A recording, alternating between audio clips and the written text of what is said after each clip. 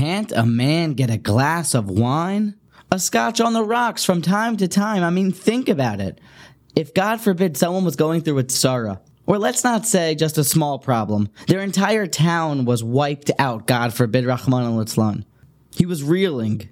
No. The whole neighborhood, all of humankind, how about increase it to the entire world was wiped out with a mabul, and you spent time crammed inside of the teva, taking care of animals, being broken and bruised. And when you emerge from the teva, you sit down to have a glass of wine. Yet in the 6th aliyah, the Torah calls Noach Vayochel. He became mundane. Ish ha'adama. He became a man of the ground. His status from Kadosh, from Tzaddik that we heard, Noach was a Tzaddik, now it was flipped to an Ish ha'adama. Because of this glass of wine, the Torah calls him mundane. He has been flipped from a Tzaddik, Tamim Haya B'Daraisav, to an Ish ha'adama. His status forever has been changed for planting this vineyard and doing what he did afterwards. To make matters a whole lot worse, the pasuk is clear that it wasn't even what happened afterwards, what transpired afterwards, where Noach got drunk, that was the issue. It was the fact that he planted first the vineyard. Vayochel Noach ish ha'adama, vayita karem. The planting of the vineyard was the issue. And if my question coming at it from that point of view, from a more, why can't a man get a glass of wine, isn't good enough, Rebbe Chanan Wasserman, the great Rosh Yeshiva of Baranovich, and the distinguished disciple of the Chavetz Chaim, brings a pasuk for this question. The pasuk in Mishlei says, "To Nusheicha lo'ovid v'yayin l'mari nafesh." King Solomon, Shlomo HaMelech Alein, said, to someone who is sad, to someone who is melancholy, to someone who is downtrodden, give them a glass of wine. And not to be missed, Rabbi Yerucham Levovitch, the great spiritual dean of Yeshivas Mir during the Roaring Twenties, tells us that ultimately wine was needed.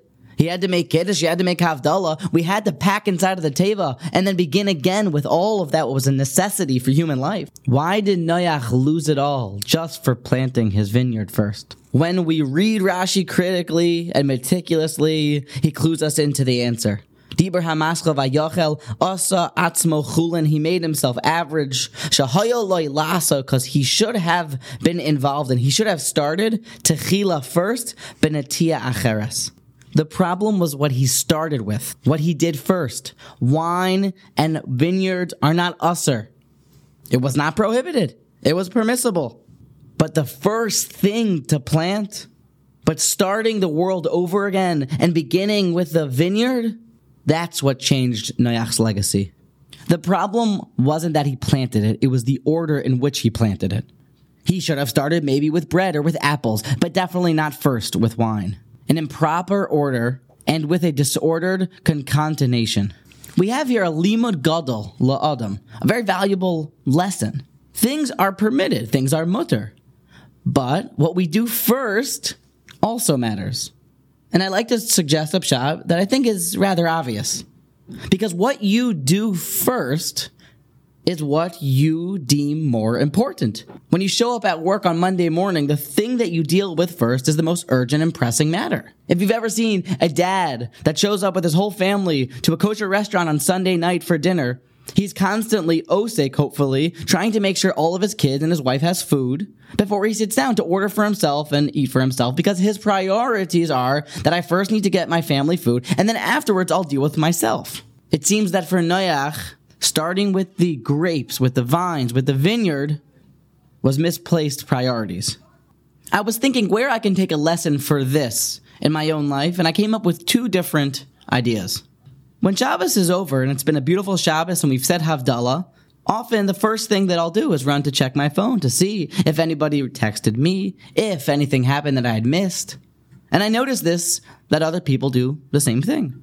And I even recall my brother mentioning something like this, that he once told me that straight back to the phone. He seemed to have been wise beyond his years. Maybe right after Shabbos, you sit down for a malava malka, you thank your wife for Shabbos, you start doing the dishes, or you fold your talis.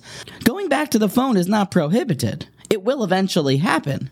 But immediately, right away, to deem it the most pressing matter at hand may be incorrect. We find that Avram Avinu, when he was traveling and he decided to pitch his tent to stay over in one location for the night, the pasuk says that he opened up ohalah, his tent, with a hay. It uses a feminine lashon, ohalah.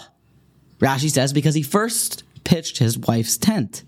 Avram Avinu understood priorities. He understood that first I'm going to take care of my wife's needs and then I'm going to do mine.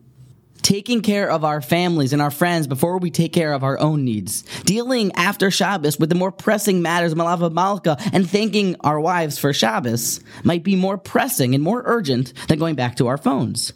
The order in which we do things reveals our priorities. We must strive to deal with the more pressing matters first, and only afterwards move on to the next thing. To act with the right succession, the right series of actions. This, Rashi explains, changed Noach's legacy forever. And it is imperative for us to put what comes first.